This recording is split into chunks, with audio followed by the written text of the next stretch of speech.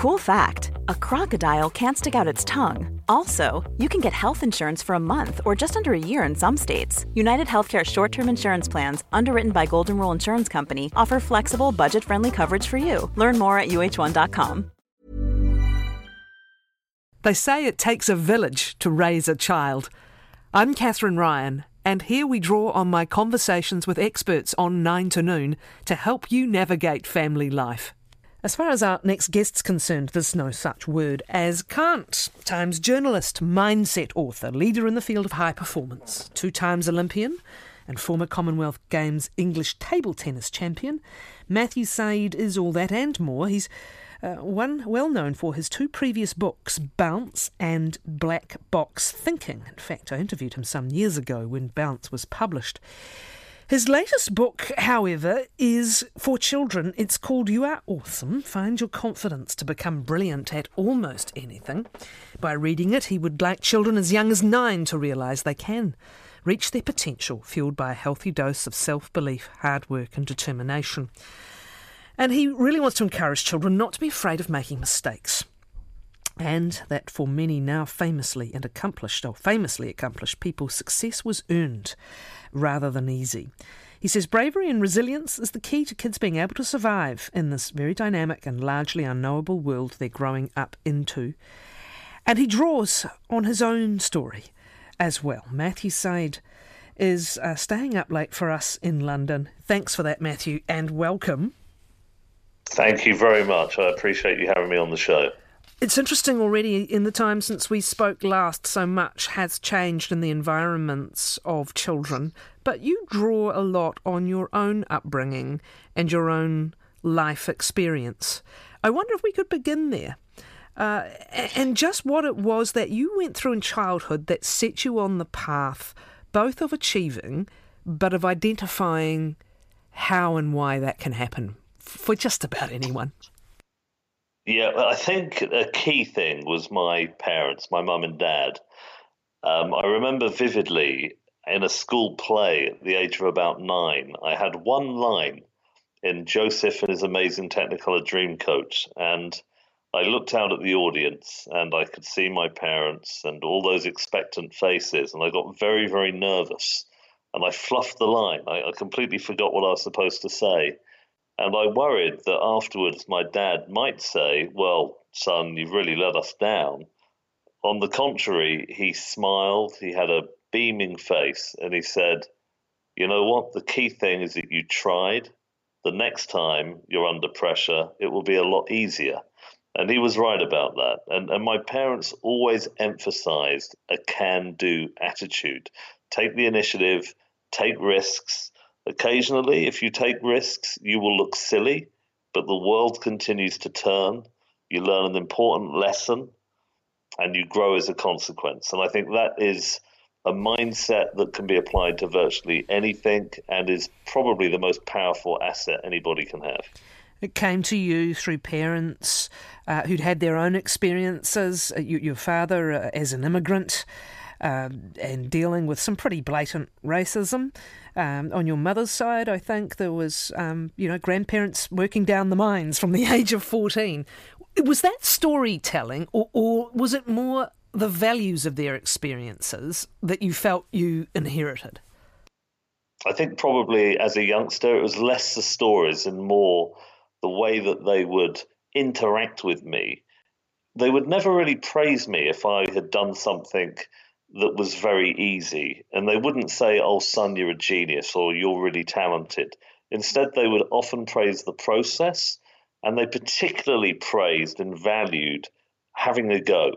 Even if it meant that you weren't necessarily going to get it right the first time around, they kind of tried to reinforce this idea of life as a journey and being willing to step outside of your comfort zone and pursue your path. I mean, the thing that worries me a lot, and you kind of alluded to it in your opening question, is that young people today are surrounded by an online world, a digital world, particularly on the social media, where everybody has a perfect body. Any imperfections are airbrushed out. and that people try and pretend that they're living lives without any blemishes at all. And in that kind of an environment, it becomes very difficult to ever take risks or to ever admit to a weakness, because it feels as if you're doing something that is deeply humiliating. Whereas, of course, that willingness to take risks is so important. And so I think that was the fundamental lesson that I got from my parents. And I look back on it, to this day with huge gratitude. There was a fork in the road moment for you, and I think you used the situation of a child being given a table tennis table as an example of the fork in the road. And is it the bit of kit or the opportunity, or is it some sort of flash of inspiration where they begin to see, this is the way I can find out who I can be? What are the various ways or the various pathways that a child or a young person can begin to see how this works in practice? And what was your story? Well, now my parents bought a table tennis table and they put it in the garage of our home in suburban Reading. And it was a hugely curious thing to do because my dad didn't play table tennis and neither did my mum. But they thought that I might enjoy it. And that fork in the road was those opening points that I played with my dad. He was better than me at table tennis. He won those opening points. And I could have just retreated back to the bedroom and, got on my PlayStation and tried to forget all about table tennis. But I saw it as a challenge. He made it interesting and exciting. And that particular journey from being a completely hopeless table tennis player to an international one, it was a long journey. It was one that I enjoyed almost every step of the way, but it did require occasionally picking myself up after a very difficult defeat. But I do contrast what might have happened if I had walked away and not really ever had an opportunity to realize the potential that I clearly had. But my sense is that since retiring from table tennis, I write a column, as you mentioned in the intro to the Times, I write books, I do a lot of public speaking, I have a podcast, but I've sort of applied the same process to each of them. Not very talented at any of them, if I'm being completely honest. The first draft of Bounce that you mentioned was pretty much unpublishable. But if you stick at it and you get feedback and you ask mentors and other people, what could I do better? What could I do differently? And you approach every day as a learning opportunity, I think that virtually anyone can achieve pretty great things. What is interesting about that is that there's often a vehicle through which someone learns the traits or learns their own characteristics or confronts their own characteristics. And we should see for any child what it is that grabs their attention and what it is that's going to become that vehicle, because it can be transferable. You went on to Oxford, I think, got yourself all the way through to an Oxford education.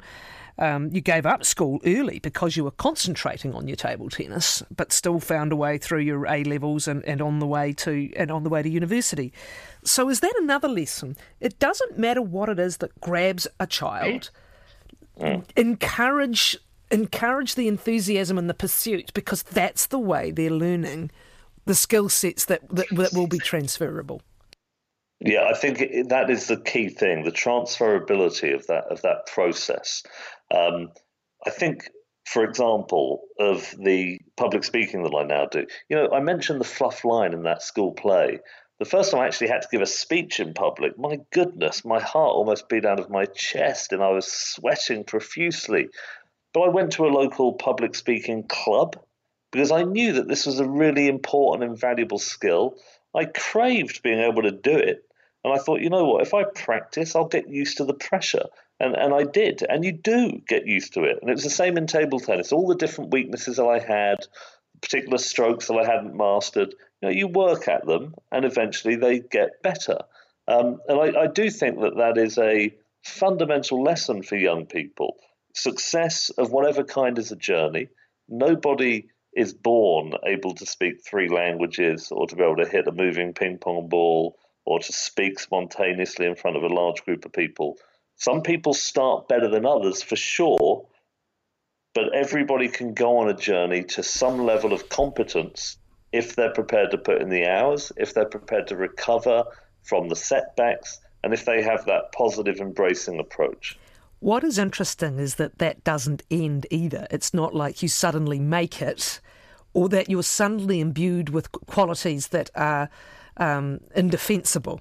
And your experience at the Sydney Olympics, I'm sorry to bring it up, it probably still hurts, but it was a classic choke moment. And the interesting thing about that very unpleasant word is that some athletes at the very top level can come back from that and some can't. Was that a lesson you had to relearn again as an adult? Yeah, and I think the experience of choking at Sydney, I mean, it's worth just sort of providing the context. It's a 4-year build-up to any Olympic Games. We had prepared, me and my coach and my sparring partners, really carefully on the Gold Coast with a venue that matched the conditions that I would face in the competition venue. And I went out to play, and it was bright lights, and I remember stepping from behind the curtain, and my coach said to me, I think he was trying to inspire me, but it had a slightly different consequence. He said, look, what happens over the course of the next 45 minutes will determine whether the last 4 years were a waste of time or not. And suddenly I felt this deep anxiety, and I did fall apart. I played really poorly. I got knocked out extremely quickly, despite being in with a chance of winning a medal. And I went back home, and I felt very, very embarrassed about what had happened. I avoided my parents for a few days, didn't want to see my former coach. But then I realized that this was also a great opportunity to understand what had gone wrong and to develop techniques to make sure it didn't happen again. And there's a real contrast here between, I don't know if these people are familiar to you, Jimmy White. He's a snooker player, great snooker player. He lost in 6 world finals, often by the tiniest of margins. And I interviewed him and I said, well, what went wrong there, Jimmy? And he said, well, it's just one of those things. I haven't got the nerve to win a big match, and there's nothing I can do about it. Rory McIlroy, a great golfer, fell apart at the US Masters when he was in with the chance of winning his first major title. But he went back and he studied what had gone wrong. He realized that he was particularly anxious, wasn't talking to his caddy, wasn't interacting with the spectators. So at the very next major title, he decided to change his approach. He talked to his caddy until 15 seconds before addressing the ball. It kept him calm. He'd got these more sophisticated techniques, and he won that major by, I think, some record number of shots. In other words, if one sees performing under pressure as something approaching a skill that one can grow in, the behaviors that one deploys are completely different if you think it's something you either have got or haven't got. Because if you think it's something you either have or haven't got, the first time you mess up, you're going to walk away for the rest of your life from anything that resembles a pressurized situation.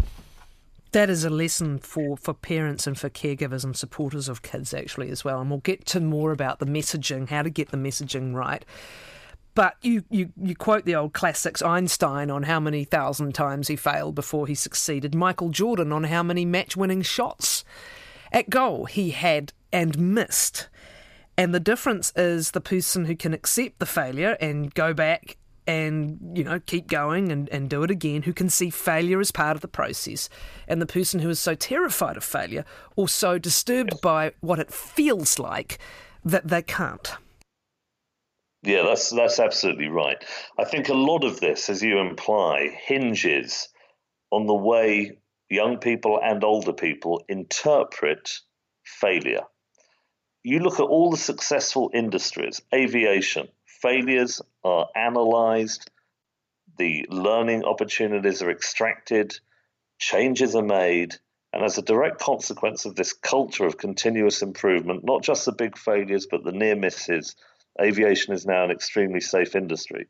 There are other industries, healthcare I think is one, where failures, if there's an avoidable death, doctors often won't share what's happened. They're worried about being litigated. The lessons aren't learned. And that's why avoidable medical error is one of the biggest killers in the Western world. And I think that the high-tech sector in Silicon Valley, they will deliberately fail fast. They'll get a prototype out into the market or some software, find where the inevitable bugs and deficiencies are so that they can iterate and reiterate what it actually looks like, and therefore get to the right result faster. I think that approach of seeing suboptimal outcomes as opportunities that can be leveraged in the pursuit of growth is one of the great lessons of science, the scientific revolution, but we can integrate it into our own lives too. It was Thomas Edison, of course, who found 10,000 ways that don't work before the one or more that did. Let's talk. That's right. Let's talk about the mindset then that we're hoping to help encourage in young people. It reminds me a lot, and it's probably drawn on Carol Dweck's work about the growth mindset. So you've got one person's voice going, I'm no good at that. Someone else is going, I'm no good at that yet. I'll be better, much better if I try. One says, I'm so stupid. The other says, I just haven't done enough practice yet. One says she's a genius. The other says, I wonder what practice she's doing. One is giving you capable steps of improvement. The other is intimidating you. And does this really get to the heart of the kind of self-talk, such a 1980s word, isn't it? But the kind of internal monologue that we really want children to be able to develop. Yeah, that goes to the absolute heart of it. And this concept of growth mindset, I think, is very important for young people. It's effectively seeing success as a journey rather than as something that you're either endowed with at birth or you're unfortunate enough not to be endowed with at birth. Those in a fixed mindset tend to see success as very binary in nature. Either they've got the gift, they've got that genetic inheritance, they have the right kind of brain, they have that predisposition, or they don't. And of course, if you think it's binary, every time you try something and you fail, and of course, even talented people fail from time to time, it can often sap motivation, undermine self-belief, and really destroy the journey to one's potential that is so important. Those in a growth mindset have a fundamentally different approach, and therefore they interpret the setbacks, difficulties, and challenges in a different way. And you can see this in everything from mathematics to sport to personal relationships, even giving up an addiction. If you've got a growth mindset, if you've got that can-do attitude, it is hugely predictive of actually doing the things you need to do to get to where you want to go. Encouraging that, I'm also just reflecting on Carol Dweck's advice again, which is not to talk to your child about you being so clever or so talented or so whatever, but to say you worked really hard at that, or you tried really hard at that, or I can see how you got that result. So you're rewarding the process. Because if you build up the you're clever or you're talented or you're brilliant, the first bit of evidence that they're not is internalised. Yeah, that's right. I mean, it's quite subtle. It sounds very empowering to say to a young person who's just drawn a particularly nice painting, oh, wow, you're a genius, you're the next Picasso. But of course, the problem is the moment they draw something that isn't Picasso-esque, the walls of their world comes crumbling down. You see this particularly with, bright young people who are used to getting grade A's, whose self-image is bound up with their perfection. And then the moment they come up against a difficult challenge, it's like, oh my goodness, I wasn't that talented after all. And that can really crush them. Even worse, they're so worried about being crushed by taking on a difficult challenge, they don't take it on in the first place. Whereas if you say, wow, you worked really hard, if they think, well, if I want to do a better drawing, I have to work a bit harder or a bit smarter. Or if you praise the process, I love the way the colours fit together on that page, they'll think, well, if I want to draw a more sophisticated drawing, I have to make the colours fit together in a more sophisticated way. In other words, the praise words are aligning the young mind towards the journey they need to go on to unlock their potential, rather than inadvertently insinuating they have some gift that will be called into question the first time they're given a challenge they can really learn from. And I think great educators, great teachers, great parents, they nudge children in the right direction with the way they praise, the way they interact, and the verbal interventions. You do the list of dreams early on in the book, and this is a young person's dreams. And again, this is where let them find, don't become all upset by the fact they're talking about a career you're not interested in them having. What is the process of letting them first imagine and then second begin to take some steps towards what it is they want to get good at, and that word practice that we'll come to in a moment. And as a table tennis champion, I bet it was a word that was dominating your life for a great many years. So let's begin with the list of dreams. How do you talk? What kind of things can you do to encourage your child to dream, to imagine what it is they might be able to do and want to do? I think that's really difficult to do well as an adult. I think it's quite easy to try and impose one's own, and when I speak as a father of two young children, one's own passions upon one's children. And that isn't necessarily a bad thing if it's done in a way that is that they can volunteer either to endorse or reject your particular passion. I think that, so let me put that in a slightly different way. I think the danger is if a child is doing a particular activity of whatever kind, piano, violin, not because they internally endorse it, not because they're passionate about it, not because they're intrinsically motivated by it, but to please a parent or to please a mentor or teacher, it's just too big an internal contradiction. And they're almost certain to burn out, and later in life will probably look at that parent with some level of resentment. But if a child embraces that dream for themselves and they're dragging the parent to the football or the violin, that's a great sign that they're intrinsically motivated. And when they are, every now and again, they may go through a difficult period and they kind of turn their back on it. But deep down, because you know that child well, that they really love that activity. Then I think a nudge or a push can be a very positive thing. But if one pushes when there isn't really that internal endorsement, I think that can be problematic. As we said earlier, it doesn't really matter what the first vehicle is or the second vehicle is. Their desire to do something is what's going to encourage the development of the kind of thinking and processes that you want. Just while we're talking about it, we were sort of there earlier on the idea of the fixed mindset versus the growth mindset. There's some classics, aren't there? You've got the top 10 fixed mindset thoughts, and I think we all recognise, many of us would recognise some, if not all of them. They're classics, aren't they? It's we're all hopeless at maths in our family. My memory's rubbish. French vocab won't go in. I'd rather die than stand up and speak in front of people. And they sound harmless, but are they? Oh, I think this is a massive problem. It's difficult to know where to start. You hear this from young people all the time. At one point in their mathematical development, they see one kid in the class doing it better than them. They draw the inference, well, I'm obviously not cut out for maths. And the consequence is they switch off from the maths lessons. It becomes a completely futile task. If, on the other hand, they think of mathematical understanding as a bit of a journey, and that they can plug the deficiencies in their knowledge by engaging and asking the teacher questions, those behaviours are going to drive the numeracy that is such a great asset in life. Or, the first time you speak in public, well, I'm not very good at it. And then you go through the whole of your life using sophisticated avoidance strategies, never to have to give a speech again. You're essentially hijacking your own development, your own occupational pathway, because of your self-limiting beliefs. It's catastrophic. And it's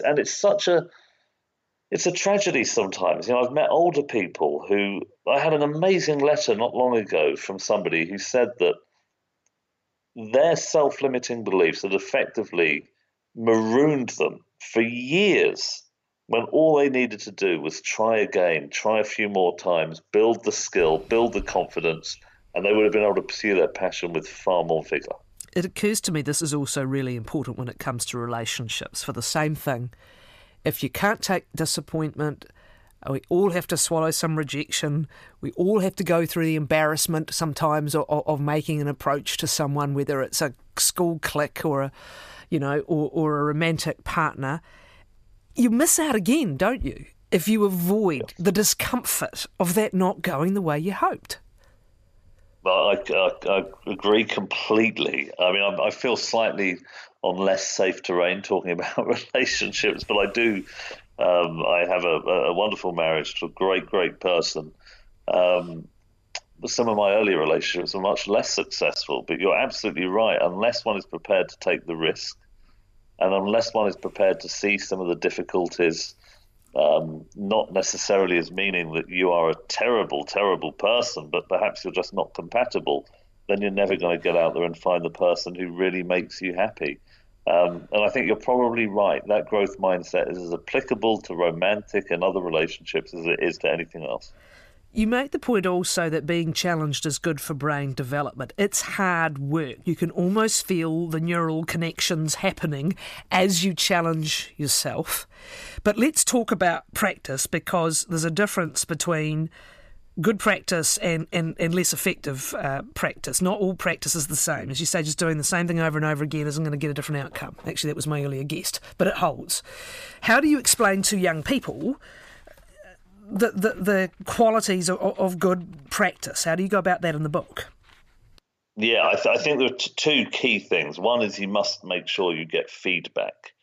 You need to know whether what you're doing is good or not so good in order to, in sport, it's obvious. If you hit a golf ball and it goes off to the right, then you know you need to adapt your technique to get it to go down the middle. But if you're writing a historical essay, you really need that feedback from the teacher to figure out whether or not your analysis is sound or whether you could write it in a more effective way. But also the other key thing is being stretched. There's a great example of ice dancers. The ones who fall over in practice tend to learn the fastest. And the reason is they're attempting jumps that are quite difficult, so they fall down. The ones who just keep doing jumps they can already do incredibly easily, they never fall down, but they don't grow either. And I think that willingness to take on the slightly tougher challenges, the ones that occasionally mean that you fall down on the ice rink, or the problems in maths that you can't quite solve, that's when you're really building connections, when you're really stretching your current conceptual limitations. How do you deal with kids who are dealing with things that you can't do much about? Because our concepts as learners are, brain scientists will tell us, are formed when we're quite young. And some of what you miss out on those early years of life, you're always going to be living with, right? You can learn to mitigate, hopefully be supported to mitigate, but you're always going to be living with. Do you have ideas on how to address some of those inbuilt doubts that kids have, or things they are going to have to always come up against, whether it's mindset, lack of confidence, lack of belief in themselves from an early age? I lost you a bit in the middle. You mean sort of self-doubts? Just that our confidence as learners is something that we develop quite young. If we miss out on things as very little children, we know in those early formative years, we can be left carrying the consequences of that. Is there a different messaging? Is there a different support system? Or is it just more of both needed for those kids? Yeah, I think it probably depends a bit on context. I think you're right. Early experiences can have legacy effects. But I would also say, unless we're talking about, very severe trauma, which may well need counselling or some clinical intervention, great teaching, brilliant mentoring, positive parenting of the right kind, I think can really address some of the more minor difficulties that one experiences as a young person. And one, without wanting to exaggerate the claim, I think if one thinks of oneself as having had an experience that means one can never develop in a particular area, that's likely to be a self-fulfilling prophecy. Much better to say, I've had that tough experience and maybe it's going to affect me in particular ways, but you know what, I think I can deal with it, particularly if the dealing with it enables me to do something I truly want to do. Obviously, the future world of work, the looming world of work, and the number of changes that are going to be constant for this generation coming through is on your mind. But what else is, when you look at the challenges for quite a young generation in building its sense of self, individual sense of self and competence and all these things, what's on your mind? You mentioned social media earlier and the curse of perfectionism and images online that aren't even anatomically possible. But this is what kids are absorbing. What else is on your mind as particular challenges?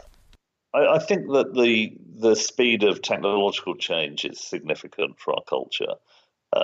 Young people today will probably do up to 15 to 20 jobs in their professional lives, many of which haven't yet been invented.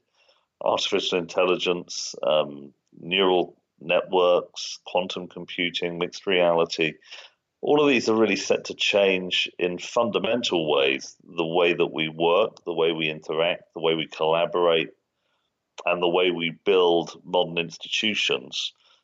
Given that that is the case, I think it becomes even more imperative to have a mindset that is capable of dealing with ambiguity, with complexity, with volatility, and with the unknown, because you've got to embrace the unknown when the world is changing fast. And that ability to think flexibly, I think, there's going to be a premium on that. I think for individuals and for societies, those softer skills that we've been talking about are going to be really, really important. Just being able to absorb and regurgitate knowledge, however robust, like chemical formulae, won't be enough. The world's going to get a lot more complex and ambiguous, I think, and it's going to be the capacity to problem solve and think creatively about finding new solutions for which there aren't any canned answers. The challenge for parenting and caregiving in this circumstance is that makes people innately worry about making sure their child's got enough and they're achieving enough and they've got all the blocks that they need. Your point is more important is to go, I don't mind if you mess stuff up, just give things a go. Yes. And I mean, obviously one wouldn't want to take it too far. There are certain things that one wouldn't want to do because it has an existential risk. But what one wants to do at a sort of theoretical level is take on challenges that maximizes the learning whilst minimizing the potential cost. And I think there are ways to do that. There are great forums that enable you to do that, where it's public speaking or building social confidence or exam technique or whatever. But if you've got that mindset, you'll take on those challenges. Good talking to you. Thank you for staying up so late in the UK. Matthew Syed, the latest book is You Are Awesome, Find Your Confidence and Dare to Be Brilliant at Almost Anything. This is for children. His previous books are Bounce and Black Box Thinking, more targeted at adult audiences.